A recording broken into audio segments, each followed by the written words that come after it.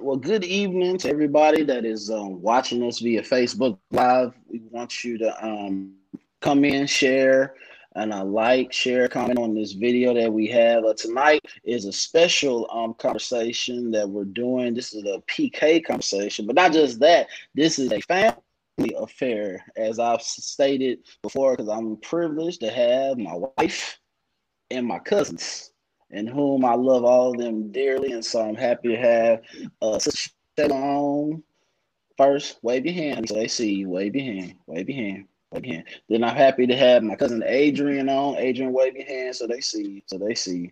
And then I'm happy to have my other cousin Austin on. Austin, wave your hand so that they see you as well. So tonight, I've asked him to come on. I invited him to come on because I wanted to have this conversation. I was inspired to do this from having talked to both my wife and Austin about different things they've experienced growing up as PKs. And I believe this is an important conversation, a necessary conversation, especially because there are many times that people do not understand what PKs deal with, don't understand what PKs go through, and don't understand the burdens and some of the baggage and some of the things that PKs have to carry with them and that they're not able to really express.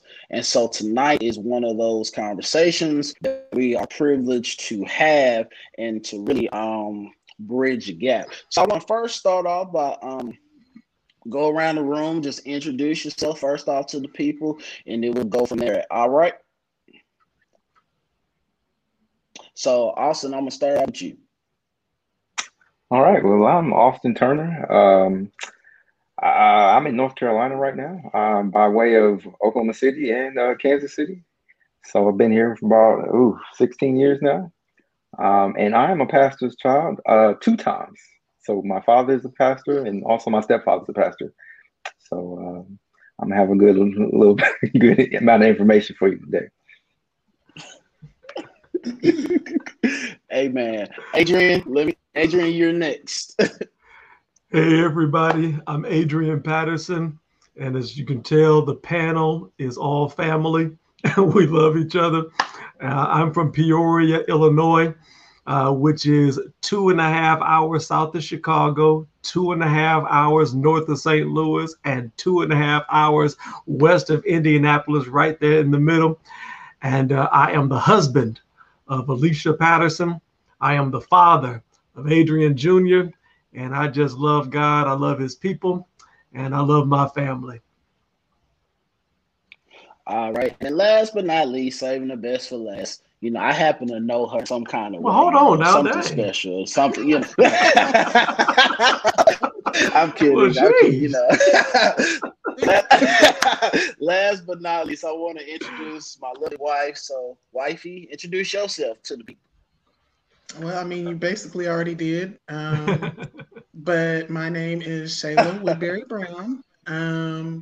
And I am a pastor's kid. My father is Pastor L. Mike Woodberry. But I come from a preaching family. I have 4 uncles who were pastors. And I don't even know how many cousins that are in the ministry as well. So like Austin said, I kind of bring a plethora of knowledge to the table as well. All right. Well, thank you all for, like I said, once again, to do this, because like I said, this is a neat conversation. So the first question that I want to pose, because I had about a couple of questions and we may change this and there, but the first question I want to ask is, and whoever wants to start off, you can start off, or I'll call you by name. But the first question is, talk to us about how was it growing up as a preacher's kid? Austin, I'm gonna start with you. I started off as, when I was young, as an assistant pastor's kid, and growing up in Mount Olive Baptist Church, I almost felt like a pastor's kid just based on how it was, treated, and which was never negative. And I loved it growing up to start off with, and especially the way I was embraced in Oklahoma City. And as a young child, you seem to, really embrace it just because, it comes with, certain perks, I guess. And it comes with, I guess a lot of notoriety depending on the size of your church, and everything there. But overall, to start off, as a young child, I really loved it. It was a blessing in a lot of ways. It put, a certain amount of respect on the way, on me and how I, had to present myself at all times. I don't really think I realized it to be, more so of an issue until I got older and experienced some other things. But to, I'll keep it, short and simple here. But overall, I loved it to start off with. And, it's something I definitely had to grow into and learn as I got older. And, I started to change my lifestyle and my interests and things of that nature. But I think it really molded me to be the person I am today in terms of how I handle a lot of situations and the expectations I place upon myself. I think all came from, being a PK initially. I'll kind of start there. All right. Adrian, talk to us about your experience. Yeah, so growing up as a PK, a preacher's kid, for me and my sister and my brother, for the record, my father, he's a preacher, and he didn't become a pastor until I was 19 years old. My sister was 20, my brother's 21. And so we grew up as preacher's kids, but not pastor's children. And so we had an interesting upbringing because our closest friends were also PKs. So we were really insulated with that. We didn't have to live this life void of having that camaraderie of another pastor's child as a friend. But my sister's best friend was a PK. My brother's childhood best friend was a PK. My best friend was a PK. And so we had that relationship that really shielded us and protected us from a lot of other external influences. But we recognized early the impact of our lives. And it seemed like there was this common phrase, PK, preacher's kids are the worst kids. I'm sure you have heard that before. Preacher's kids are the worst kids. But we tried to change that narrative or to distinguish ourselves from that narrative. And so, like I said, it was very interesting growing up as a PK. Okay. Honey, floor is yours. You can just call me Shayla. You can call no other panelist honey, for the record. Right. Oh, but seriously, growing up as a PK, my story was kind of like Adrian's in the sense that my dad started preaching. I think Kayla and I were probably about 10 or 11. And from there, it wasn't even a year before he was called to be the assistant pastor at Unity. And then from there, it was just then co-pastor, then eventually senior pastor. But he didn't actually become senior pastor until we were 21. We had actually just graduated from college when he became senior pastor. But still, growing up a PK, a preacher's kid, similar in the respect that I'm going to agree with Austin that it's a level of respect, like reverence, respect, and you basically know that you have to act a certain way, and you also know that when not even just when you're in church, whenever you're anywhere and there's any church people around, that you have 100, 200, 1,000 parents that have the authority and the right to discipline you.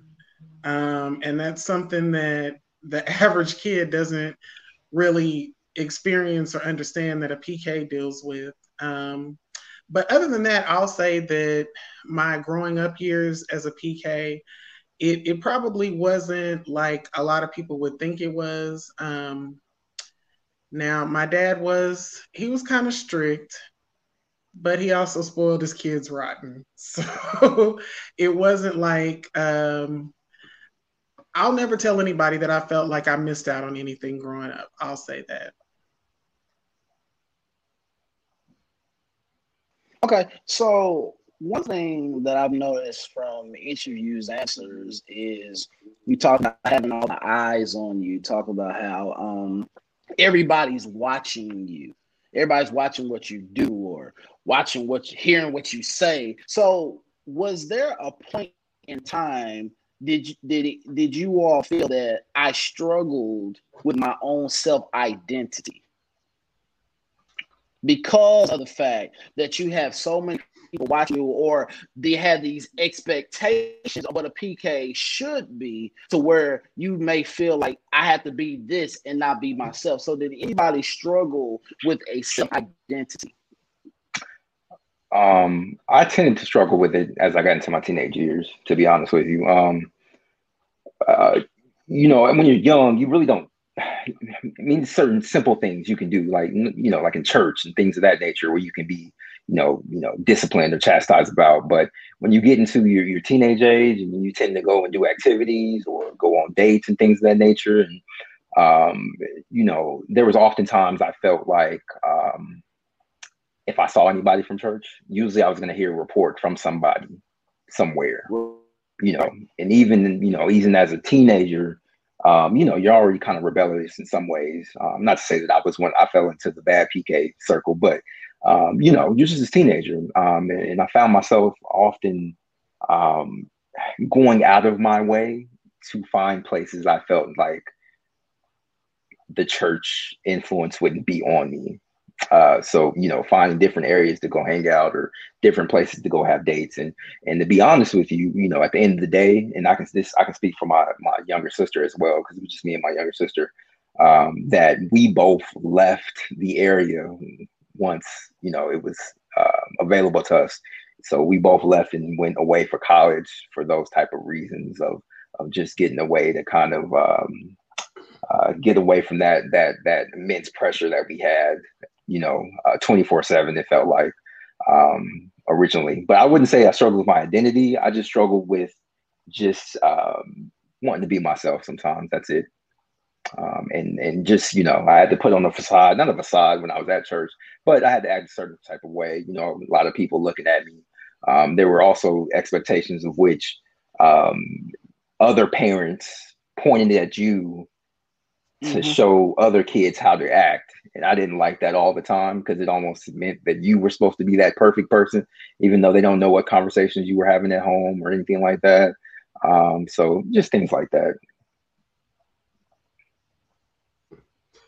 Yeah, that's a very good point, Austin. I remember, just a small example, my 8th grade graduation. So I'm 13 years old. We graduated from 8th grade, and me and my friends, we just thought we were the stuff. And so we went to a pizza restaurant after graduation. We went to a pizza restaurant. And we were just having so much fun, just laughing and everything. Nothing, to be considered unholy, or nothing wilding out or nothing like that. But I remember at the pizza restaurant, there was a pastor that was there, he and his wife. And when I made eye contact with him, automatically in my mind, it just triggered, Adrian, be on your best behavior, because whatever he says can go right back to your parents or can go right back to the church. And we didn't even say anything. I didn't even greet him. He didn't greet me. But just knowing that he was there caused me to have to put maintain my behavior to make sure that I was going to be legit among my friends, but also back at church.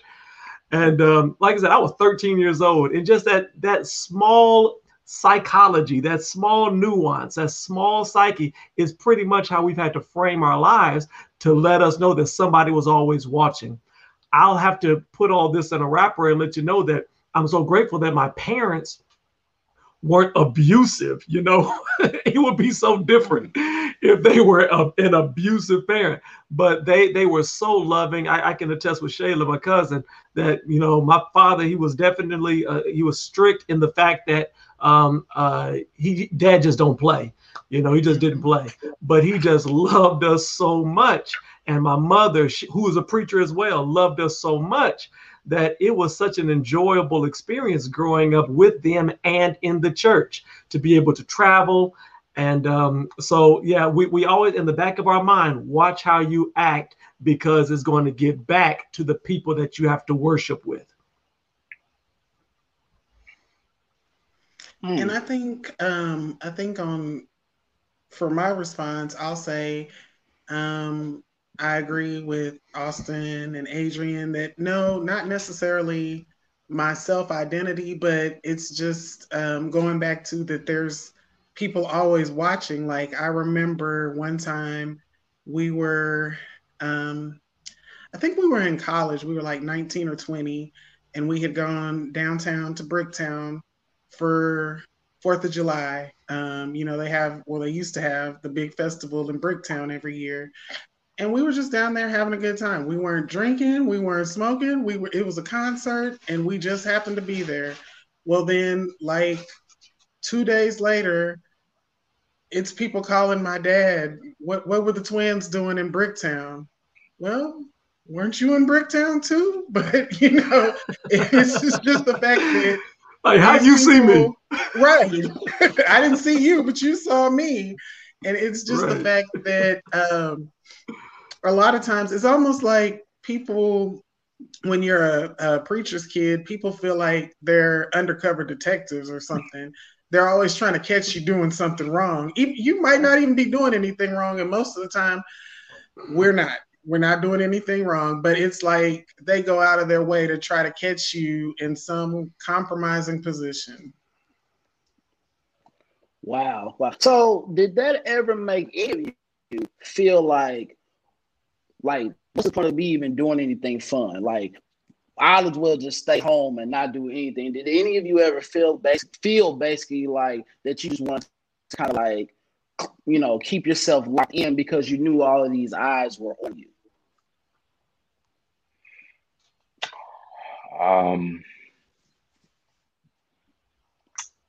I did want to have fun, and that's the thing. I did, and I was gonna do it. I was just gonna figure, ways of separating like I told you, like separating myself from areas I felt like. I mean, because think about it this way, we're all pastors or preachers' kids, right? And let's just be honest. Just in the same way, our fathers may have ate certain places when they just wanted to eat by themselves. Sometimes they wanted to go out and eat and not be stopped eating or anything like that. So think about it in the same way of us just going out and hanging out and thinking about places that we can go and have fun where we won't have. It doesn't mean that we're doing the worst things or anything like that. It's just more so like, let's say, if I'm in 10th grade and I have a girlfriend, right? That is going to be expressed to everybody in the church of who she was, what she looked like, whose child she was, or, anything like that. So,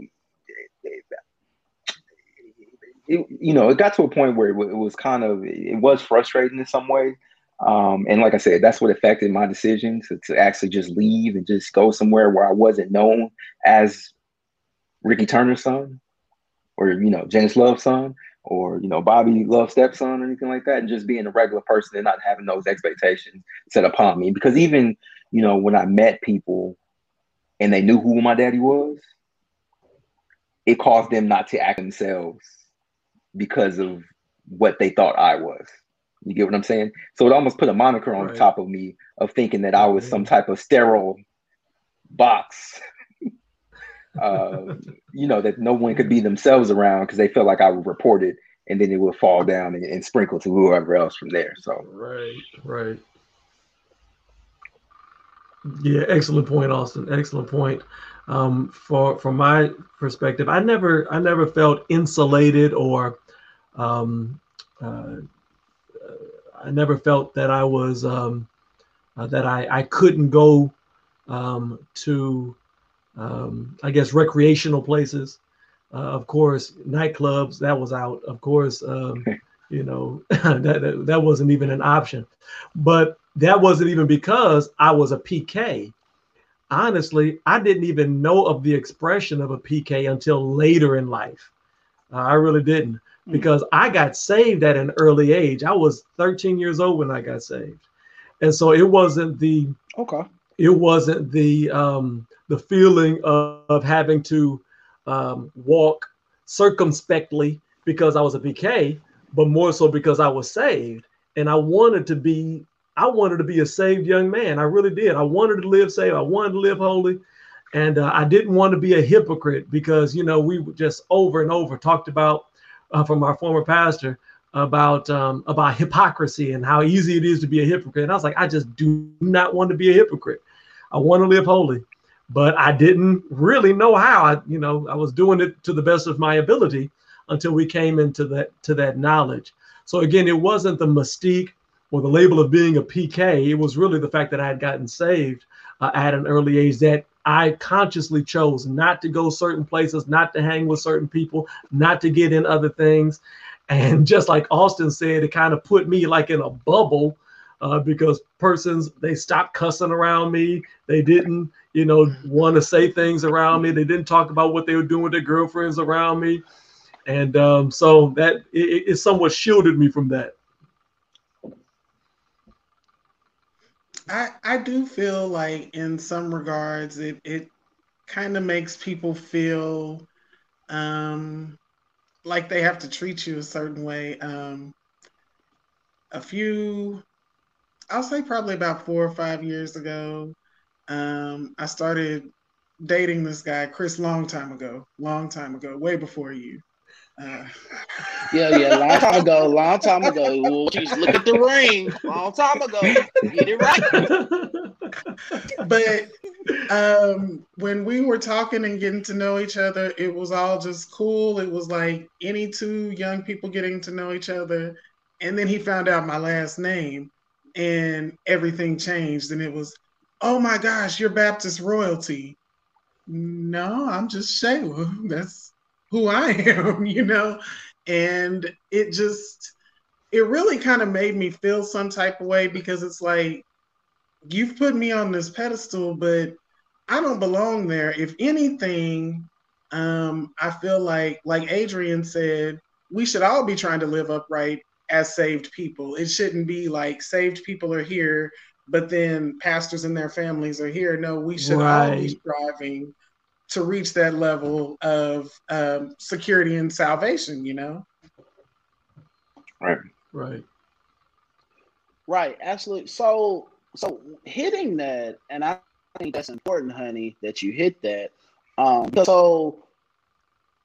I think that's important with so many PKs is that because of, like Austin, me and you have talked about this, because of who my dad's last name is and who my dad is, then sometimes it's like there's this pressure now that has been not just placed, but also all of a sudden it's like, as you just said, Shayla, as it said, or as Adrian just said, y'all can't do this, y'all can't do it. Basically feel like you can't be yourself around. People couldn't be themselves around y'all because they felt like y'all was going to preach on them. They felt like y'all was going to judge them. But you just being who you are at the same time. But it seems like there is this pressure or there is this unfairness that's been placed on you. And it's like, that's my dad. I'm in church, but I'm still my own person. I'm separate. So talk to us about just that, where you may have felt that pressure. You may have felt that like that where it's like, treat me as me, not because of my last name, but just treat me like as me. Anybody?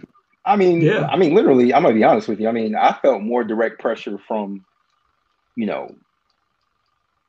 the church more so than my parents, if you get what I'm saying. So, it's not like I walked in my room in my house and I was expected to be, holier than thou.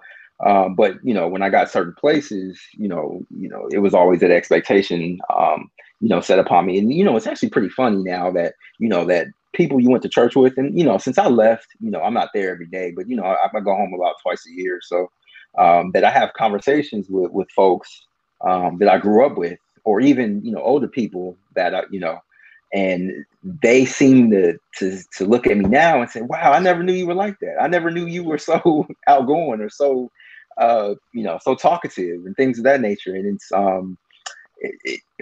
it's all because the way they approach me, being that, you're Ricky's son, and my dad's a pretty stern person. He's strict too. I can say that too. He's pretty stern. If you know Ricky, he's pretty Um, pretty straight up guy. And the only part they see of him most of the time is him being a pastor, not him being a Dallas Cowboys fan, or not him, watching, TV with his son, or going outside and playing basketball. They never see those type of things.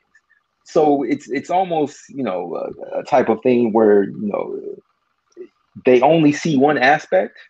So they place that same aspect upon you, and your siblings. And, I felt like there was a lot of instances where I don't feel like people knew me all the way as just Austin versus just, Pastor Turner's son.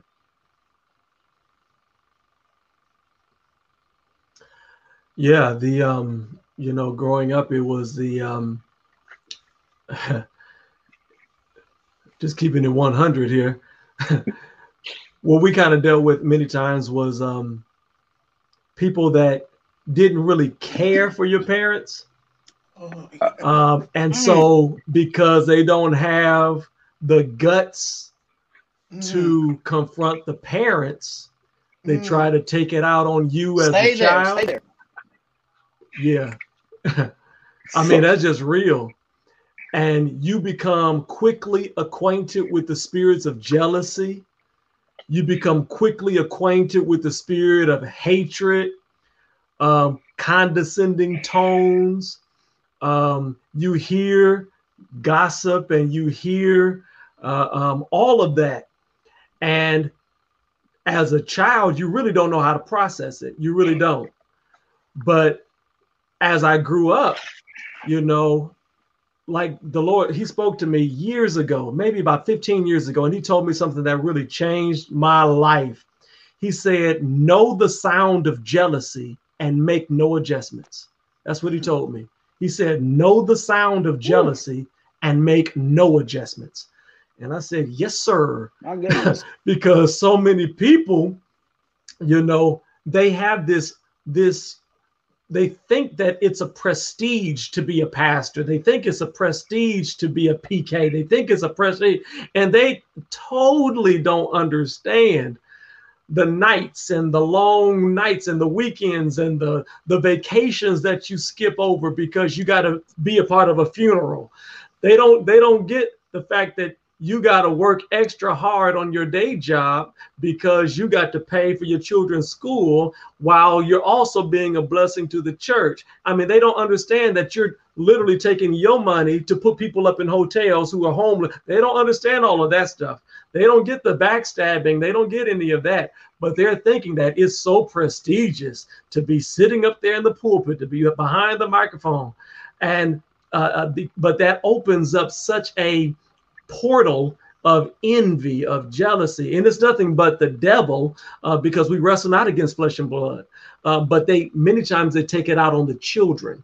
Many times they do. And so I know many PKs whose childhood experience was absolutely horrible because they were a preacher's child. I mean, absolutely horrible. The expectations was unrealistic. The envy was present and real. I mean, it's just keeping it real. And were it not for the grace of God, they would have gone insane. And y'all know what I'm talking about. Were it not for the grace of God, they would have gone insane. They would have been crazy. They would have done some things or tried some things. They would have been pushed off into the world, into the streets. But God covered them, and they're still standing. I mean, that's just keeping it 100. Since we in the 100 stage, Go ahead, Shayla. That's real. That touched on. I was wondering when we were going to get to the nitty gritty, the real stuff. I was going to get there, but Adrian took it over. Yeah. I was going to get to that. You can come back to me after that one. Go ahead, Shayla. Yeah, I completely agree with what Adrian was saying. And, my situation was unique in the regard that my mom passed away when we were 13. And so not only was my father a preacher, he was a single preacher. Now, I've already been threatened by my father not to say too much about his personal life, so I'm going to leave it there. But what I am saying is that it made a difficult situation that much harder. And like Adrian said, there were times that Daddy might have said something in the pulpit that somebody didn't agree with, and they took it out on us. But we didn't have that buffer of a mother to say, it's okay, it's going to be all right, all that other stuff. And so a lot of times it was stuff that we kind of had to figure out on our own. And like Adrian said, if it wasn't for the grace of God, like I know, and I'm sure everybody in this conversation knows of PKs who, as soon as they were able to, they left.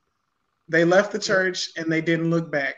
Because like you said, we see behind the scenes, we see the tough stuff, we see where our fathers bury your loved one, and then the next day you're talking about them in the street. Right. We see all that stuff, and people think that PKs are up here spiritually, but we wrestle with the same stuff that everybody else wrestles with. It's not easy to hear people running your parents' name through the mud or all that other stuff. It's so much that we have to deal with, and it's literally, I'll say this, and I haven't just talked to you guys, I've talked to a lot of PKs. As a matter of fact, we kind of came up with this group that we call the PK convention, because pastors' kids love conventions. So it's just a group of us pastors' kids, and it's a safe place for us to talk. Because one thing that I will say is that you learn early on as a preacher's kid that you can't talk to everybody. Even people that you think are your best friends, it's certain stuff that you just can't talk to them about, and you know that. But it's having that safe space. It's being able to openly and honestly talk to my Father, and openly and honestly talk to my Heavenly Father above everything else, that has helped to keep me rooted and grounded and staying in the church, because it's not an easy life. And there are, like I said, there are some PKs, they left, and even 20, 30, 40 years later, they'll tell you, I'm never coming back. Yep. Austin, I know you wanted to come back to that, right?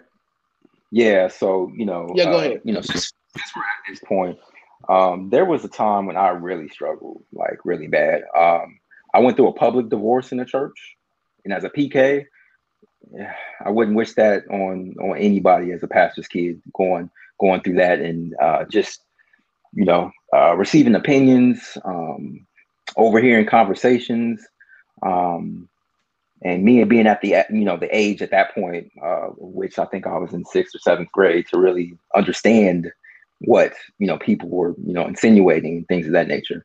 And not only that, going through a divorce, in a church, also going through a marriage on the other side, to a recently divorced pastor, through my mother. So once again, going to a church and becoming a PK through a recently divorced pastor, and then receiving that same type of insinuations originally. So it was a really tough time, to the point to where, honestly, I couldn't have these conversations with my parents because I didn't know how to express myself. And I didn't want to go and say, hey, hey, daddy or mama, I saw such and such say this or say that, or say, it's just more so stuff you just keep bottled up inside.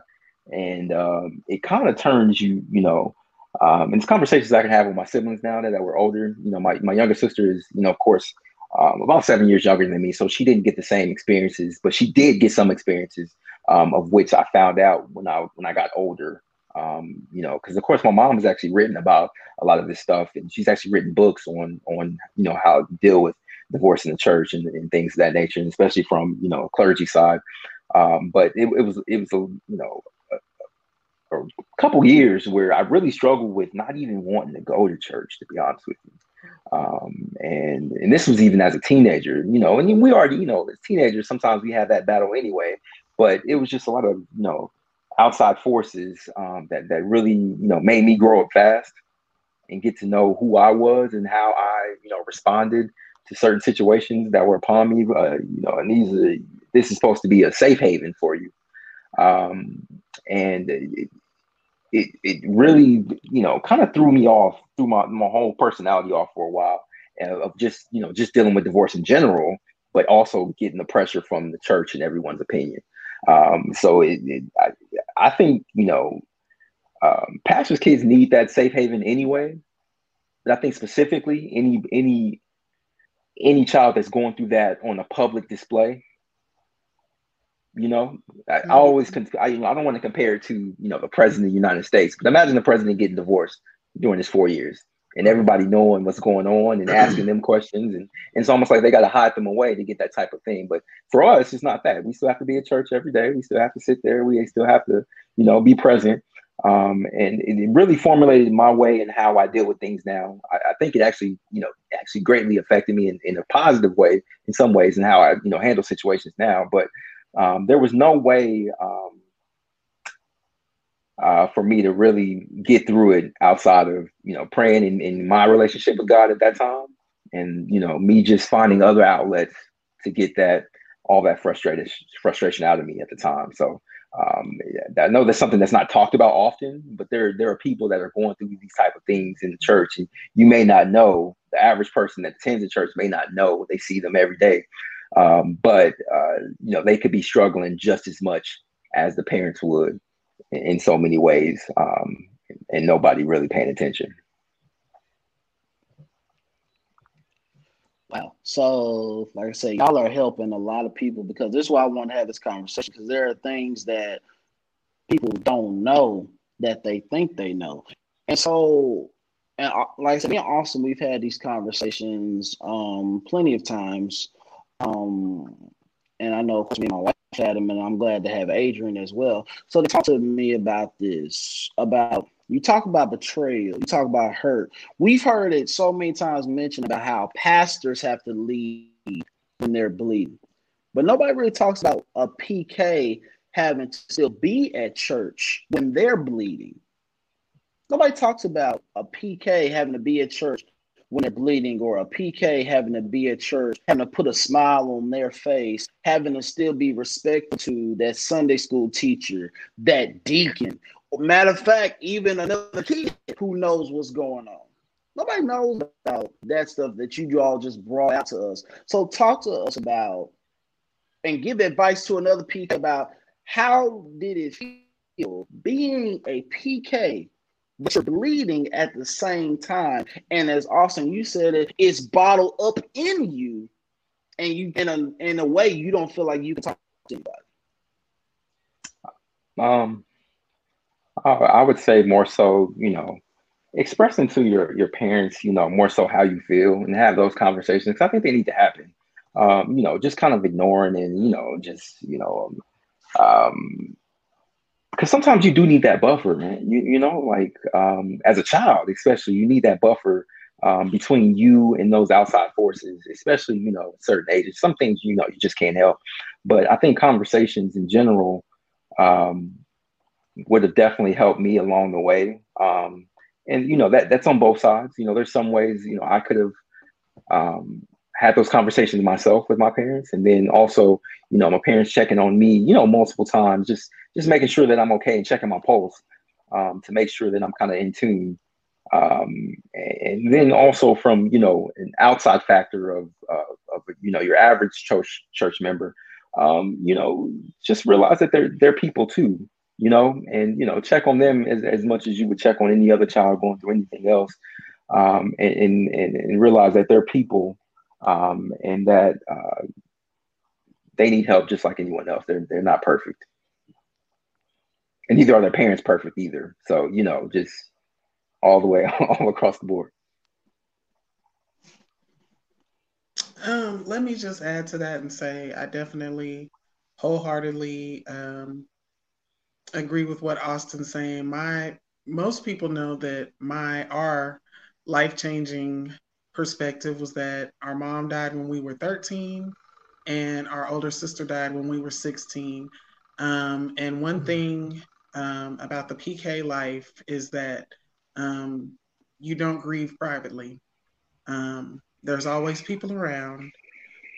There's always people looking at you in your face. One of the things that we talk about as a family is it was almost like in both situations before we got home from the hospital, there were cars lined up and down the street before we could even actually get home. Um, and don't get me wrong, there was a lot of love and support shown during that time, but there is absolutely no downtime. Like, I'm going to say this, and I know some people who may be watching may be a little shocked, but PKs understand this. Even in the midst of grief, um, you're still expected to go to church. Your dad still preaches, you still direct the choir, still teach Sunday school, whatever, whatever ministry you serve in. And it's not expectation. Let me make this clear. It's not expectation that our parents put on us. It's expectation that the church people have put on us. Like, oh, you're a super Christian. So even though your mom just died, go ahead and lead this song. But no, I'm hurt. I'm in pain, just like you would be if your mom died or your sister died or whoever died. And so, what I think that what I would like for a lot of people to for people to understand and to know is that we're human. We're human like everybody else. And one of the great things that my father did for us is he got us into therapy.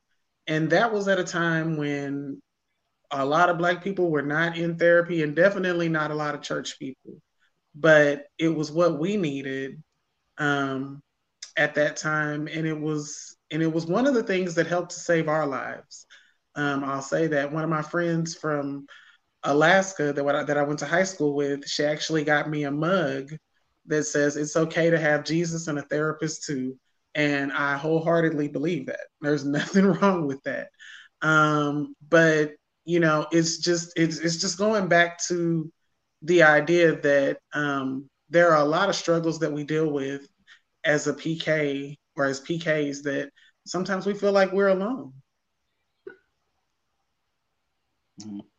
Yeah, that's real. That's real.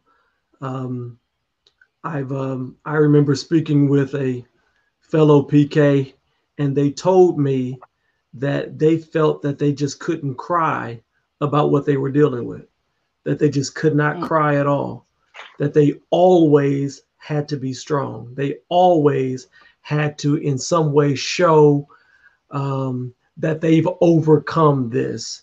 And, I was thinking, we sing that song, Hallelujah Anyhow. Never let your problems get you down. And I know it's a beautiful song, but it's not biblical. Nowhere in the scripture says hallelujah anyhow. The Bible says, confess your faults one to another and pray that you might be healed. Yeah. In other words, all of us are going to be dealing with hurt. We're going to be dealing with pain, and it is not for us to just go it alone. It is a false and almost a demonic expectation to have people feel like they cannot express themselves. You got to have a group of people so that you can just cry on their shoulders, so that you can bleed on them, so that you know that you can express yourself in all of your hurt, all of your humanity, all of your frailty without being judged, without being criticized, without having to know that they're going to use this against me next week. You got to have all of that.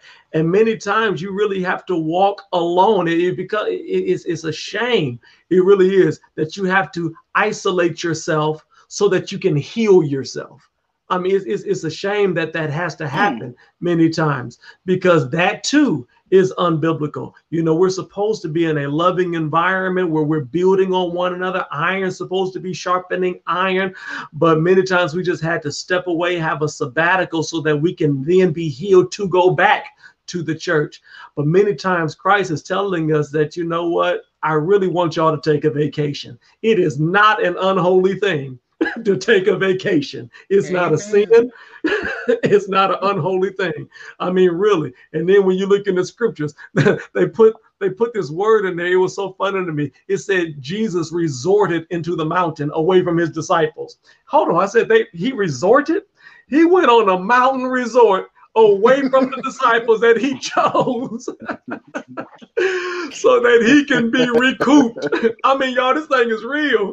It's real. Sometimes you know what? I can only imagine what Shayla went through when her mother passed, when her older sister passed. I can only imagine.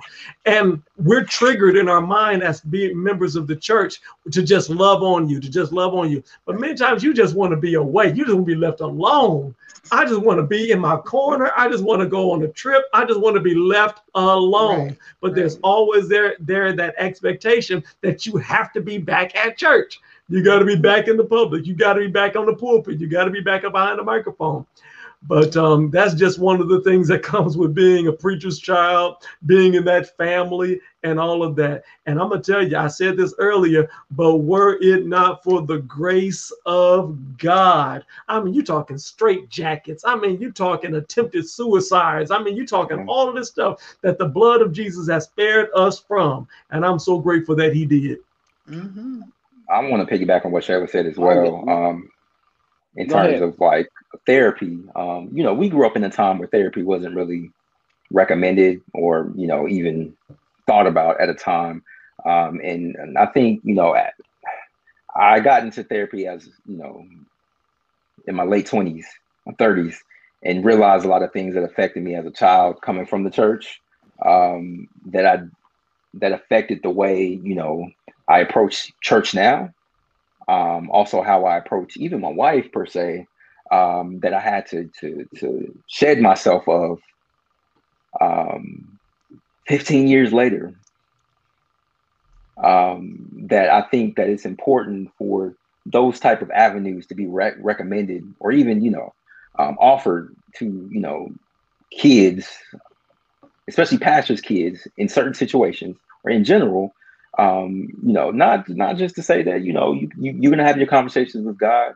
You're going to have, you're going to be in the Bible, but sometimes you need that specific help that it's there for a reason, for, you know, them to have. And it just kind of piggybacks back on, you know, we're not perfect. You know, we're not just going to read the scripture and the next day come back and be okay. You know, there are, you know, extra methods of help that are needed for us. And I think that it should be offered and respected if they do take that avenue. Mm-hmm. My. Like I said, y'all, this is a powerful conversation that I'm glad we're having. And so since we hit on these things, let me ask you this question. When you're growing up as a preacher kid, and you've had to deal with these public displays of hurt, these public displays of betrayal, your life is basically in the public. When you're growing up as a teenager, as a kid, did you ever have that conversation with your parents basically saying, I don't want to go to church I don't want to go to my dad's church. I don't even want to go to church with my mom. Basically, did you ever have that conversation with your parent basically said, I just want to go to a completely different church? Away from you, away from, because you're dealing with all of this, you know, in public. I was scared to say something like that. First of all, I would, it's not something that I could imagine myself saying, to be honest with you. Yeah. It's just more so, it's like, it's for me, it was do your time, get to high school. When you graduate from high school, you have your choices and you go do it from there. My thing was, and it's just kind of like, you know, like we said before, you were taught to kind of just deal with it. Don't ask no questions. I'm from a don't ask no questions generation. You know, we don't. Who are we to question and tell our parents what church we want to go to? Don't matter what happened. You know.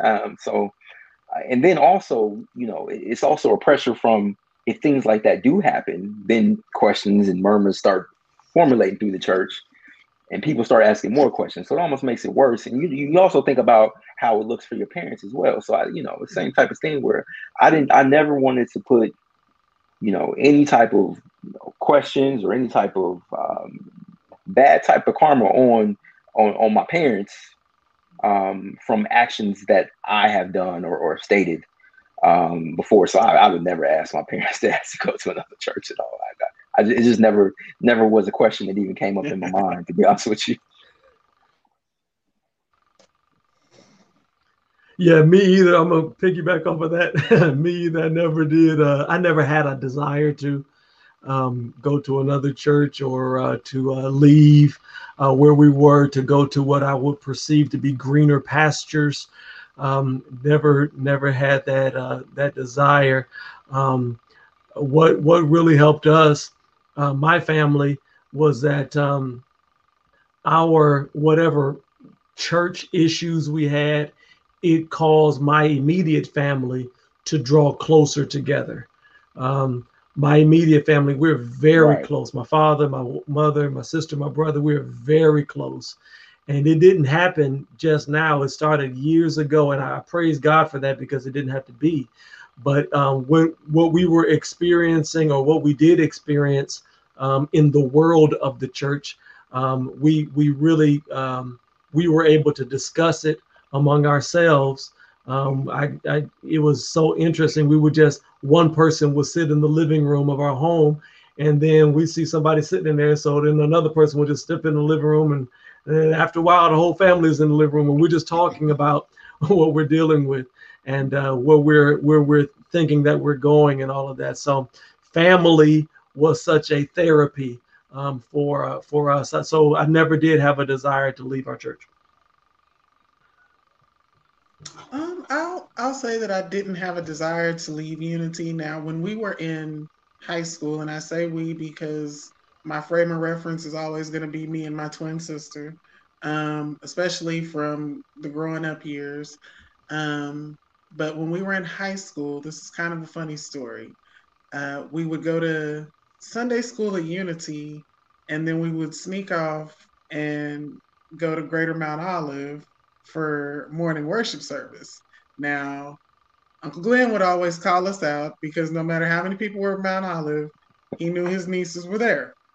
And then, like I said, we did it a lot, so much to the extent that when we went to college way out in Western Oklahoma. And one day this lady was there. She was offering information about a law school here in Oklahoma City. But we walked by the table in the student union, and she said, "Oh my gosh, it's the Woodberry twins. Y'all ought to be ashamed of yourself. Y'all haven't been to church in a long time." I'm like, "Man, we don't go to Mount Olive. We go to Unity." but it's just basically, I said that to say, even if I had a desire to leave Unity, they would have sent us right back. Right. I would say that, kind of, I guess you could say, there was a point in time, especially, after during my teenage years, when I was going to two different churches, with both sets of parents. So, I guess you can say there was a point in time, especially initially when my mother was, church searching, where I did feel some sort of a relief of just going and just being a regular person, just walking in church, sitting down, nobody saying, just saying welcome, and kind of leaving right after without, certain conversations, especially in the midst of what was going on at the time. So I guess you can say there was a short period of time where I did get some relief of just being not present in that animosity for a certain amount of time. And I think that was somewhat comforting for me for, a short period of time.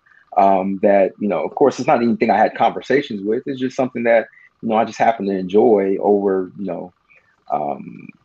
a period of a couple months of just going somewhere and not having expectations placed upon you. So next question I want to ask, and like I said, this is another question this is something like I said, me and Austin have had this conversation. I'm not going to dip real far into it, but I'm just going to ask this question. And he knows where I'm going when I ask this question. As a PK, talk to us about being used by members who wanted to get close to your father. Now, I'm not going to share the rest. I'm not going to share the rest with me and Austin talk about it. That's probably this question just the way it is. I mean, just to be straightforward, when you do have, and Shayla can probably speak to this too as well, when you do have a single father and, there, of course, their kids are the key to their heart most of the time. So a lot of times, if they feel like they can do certain things to get your attention, of course, that gets the attention of the parent. And, just in any other situation, church is just like anywhere else when it comes to certain things. Certain things are going to be used to take advantage of certain things. Now, of course, I was a little bit older at the time. My sister was like I said, she was 7 years younger than me. And me being a teenager, right, becoming a teenager, there's certain things that could be placed upon her that would be easier, to coerce her into certain things. But it happens. It happened to me. It made me grow up really quick to see intentions at that point, because before that I didn't see intentions. I just saw people just being nice because they were being nice. But as certain things came along, and and as my dad did find a love interest at some point, and you see the difference in attitudes after that, it kind of, like I said, that was the part of my turn off period. With there was never a point where I left church. Even when I went to college across the country, I didn't leave church, but it always had me sit back and look at people twice, in terms of what are your real intentions in terms of getting to know me or offering me certain things. Because I can probably speak for you guys. Look, as a PK, I had the best pastor's anniversaries that anybody can ask for. Like, listen, as a PK, that is just a stripe that we're gonna wear on our chest forever. There were certain days where I didn't expect to fix my plate. Stuff like that. We just being real, right? But and I don't want to say that I don't want to be all negative in this thing today, but listen, I enjoy being a PK just as anybody else. There's a lot of pluses that come with the PK. It's not all negativity. It's a lot. It's probably a lot of good stuff. I love being a PK for the time I was there. There's some things that happen, but overall, I just think there are some people that are used that'll take certain things, take advantage of certain things just to get to your father, or to put themselves in better position to do anything. And that doesn't even have to be romantically. There could be positions in the church that people want to get to you, to have that some type of camaraderie with you, to get just in the house, because not too many people come by the house. But if they can get a reason, between their kids and stuff like that, just to build that friendship outside of church, they feel like it'll lead to something else. Ain't nobody ever fixed my plate. I need to know which church you done went to. It was only on pastor's anniversaries. I ain't never had nobody fix my plate because I was a PK.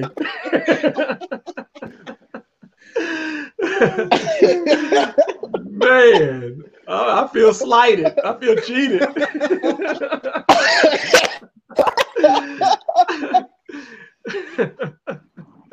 Man, and then the nice silverware too.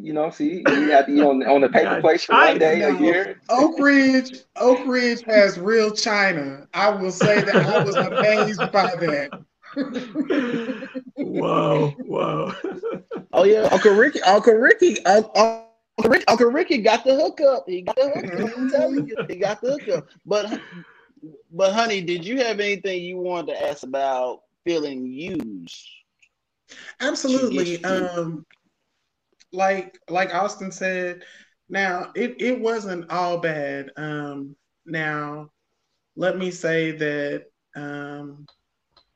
my father became a widow in 1996, and women from churches near and far baked every kind of meatloaf, fried catfish, meat, in anything you could, cakes, pies, and we paid for that because we ate every drop of it.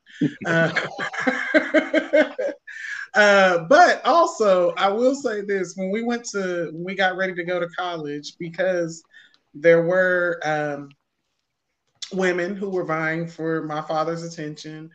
My dad didn't have to buy anything for our dorm rooms. When we came home, people would just give us money or whatever, this, that, and the other.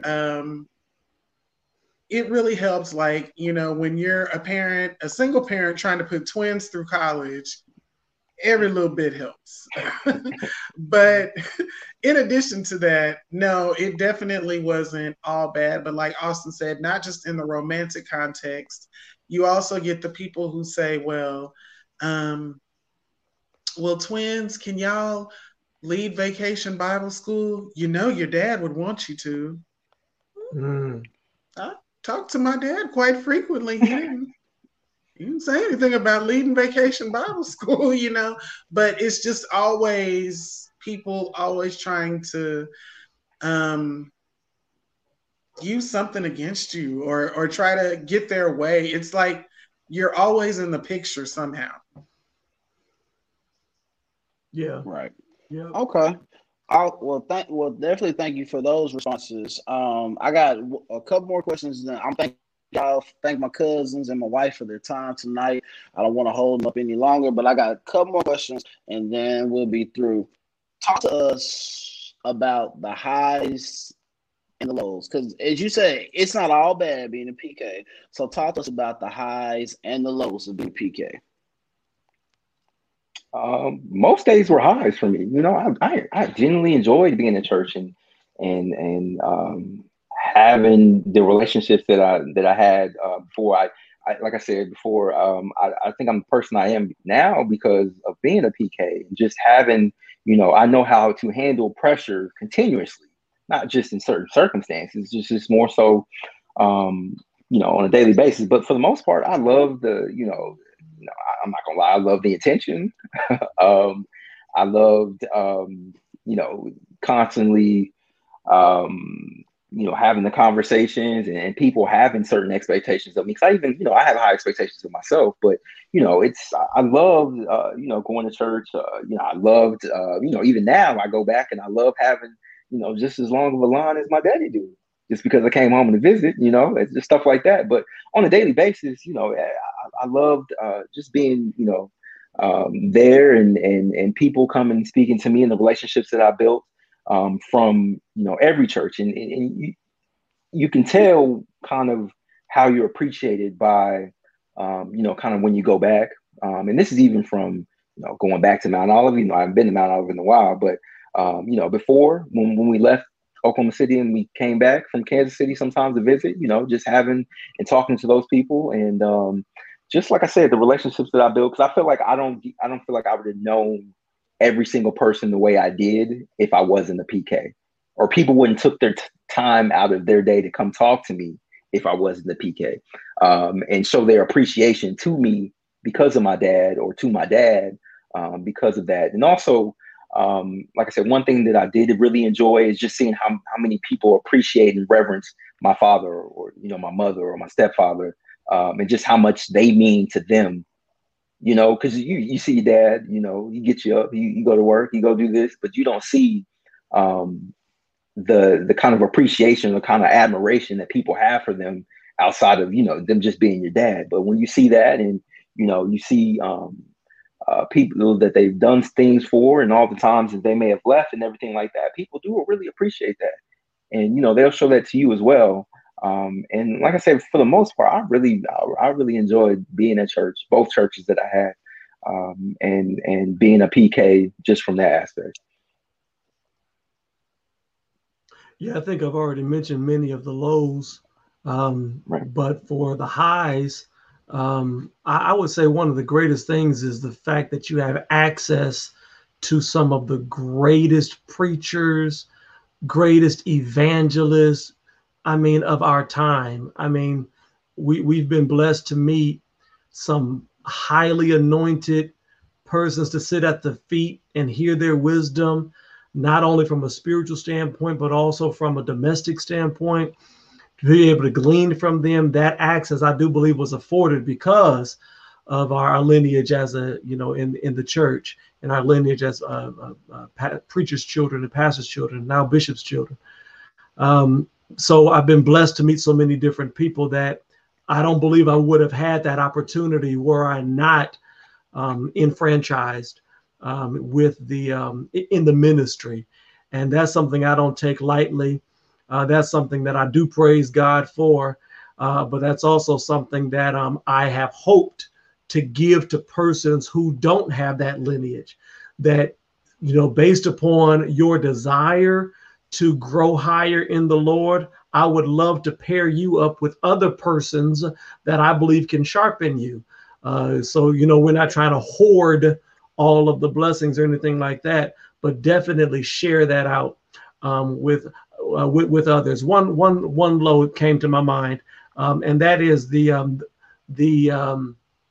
being misunderstood. And get this, being misunderstood for being stuck up.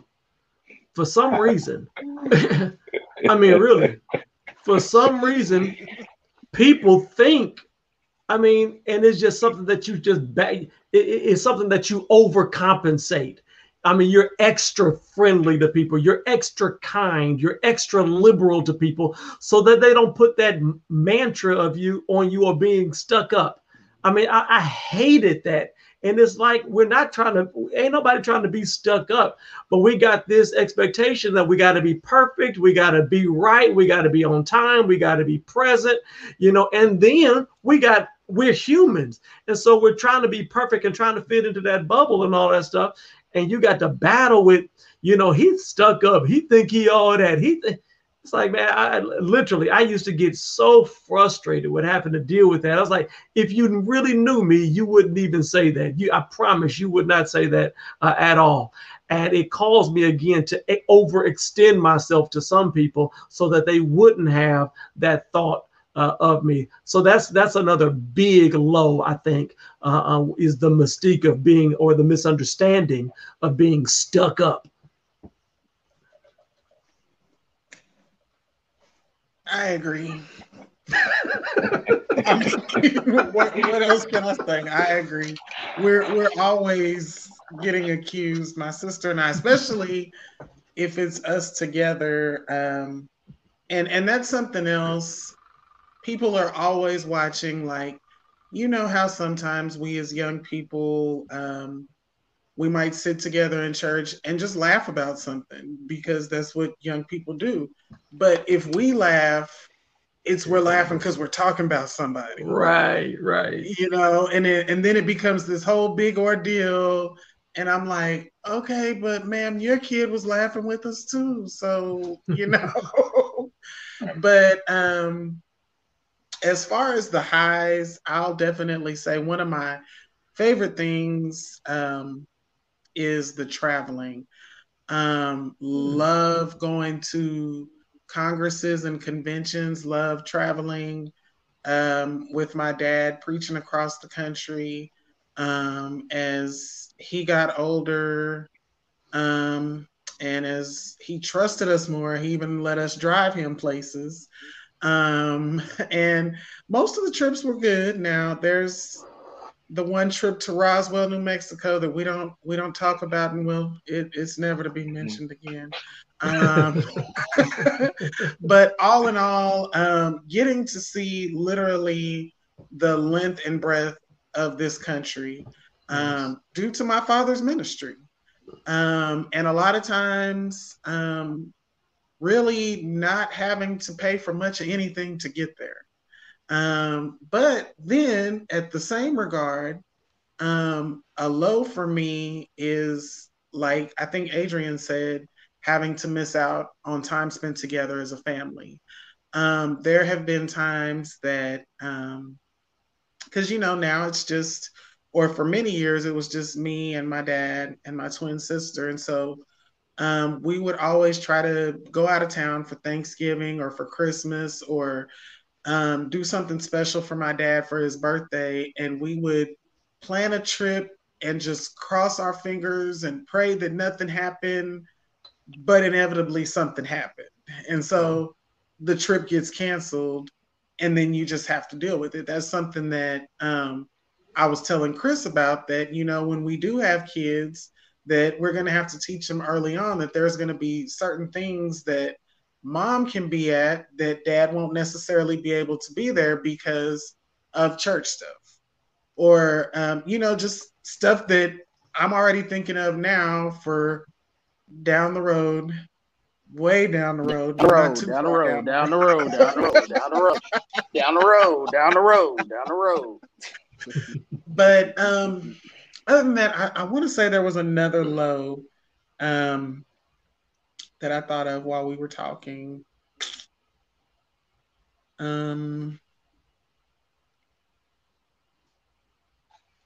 Nope, maybe it'll come to me later.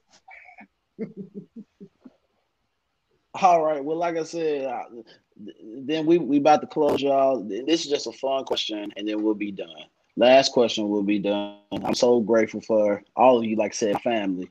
If you, knowing then what you know now, if you could go back in time to your younger self, what you know now, and then also this can help PKs now that are younger than y'all, knowing then what you know now, what would you tell your younger self and tell a younger PK right at this moment?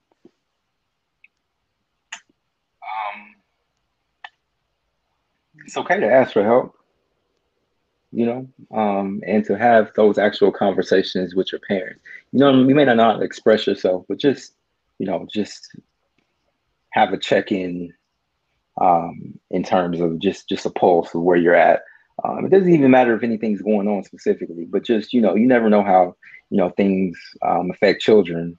And even when they're elevated or have a spotlight on them as such, you know, when they're a pastor's child. And secondly, I would tell myself to be myself, because I don't think I was myself in front of people until I got older, or until I left, or even, towards the end of my high school years, until, just to be myself in front of people, and not carry that cross all the time that I did before. Just carry that moniker that I have to be perfect. Because I feel like myself, my parents raised me right and everything, that if I was being myself, I was still good. I just didn't have to hold myself to a certain personality all the time, and I feel like I could have expanded some more, friendships a little bit more if I would have just been myself early on. Yeah, for me, always speak up for yourself. Don't bite your tongue. Say it. Just say it. Don't hold back. Say it.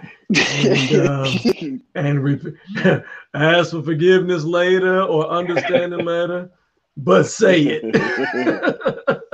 Yep. What I would say to my younger self is to know, appreciate, and understand that your dad always has your back. Even when it comes to church people. I know sometimes you may be afraid to say what the church people have done because you don't want to cause problems. But in all honesty, your parents just want to hear from you, and they just want to know that you're okay, that you're succeeding, you're thriving. And if like we discussed before, a lot of times when church people talk crazy to us PKs, it's because they really don't have what it takes to say it to the pastor. So, I mean, it's not so much tattling, but if they're challenged, then they'll back down and you'll see them for who they really are. So basically, don't be afraid of these people. Um, Goes back to what Austin said, just be yourself and know that I would also tell myself that in the end, it all works out. Hey man, well listen, thank you all so much who have joined us via social media. We got so many comments. This won't be the first. This won't be the only one we'll do. We'll do others with this panel, and then of course, like I have other cousins and friends as well and family. So we want to do this again. But I want to thank my wife and I want to thank my cousin so much for being a part of this. Y'all stay on for a brief minute. I'm about to end this broadcast, but God bless you all that tuned in. Continue to share this and continue to chew on what these PKs have spoken to us tonight. All right. God bless you. Take care.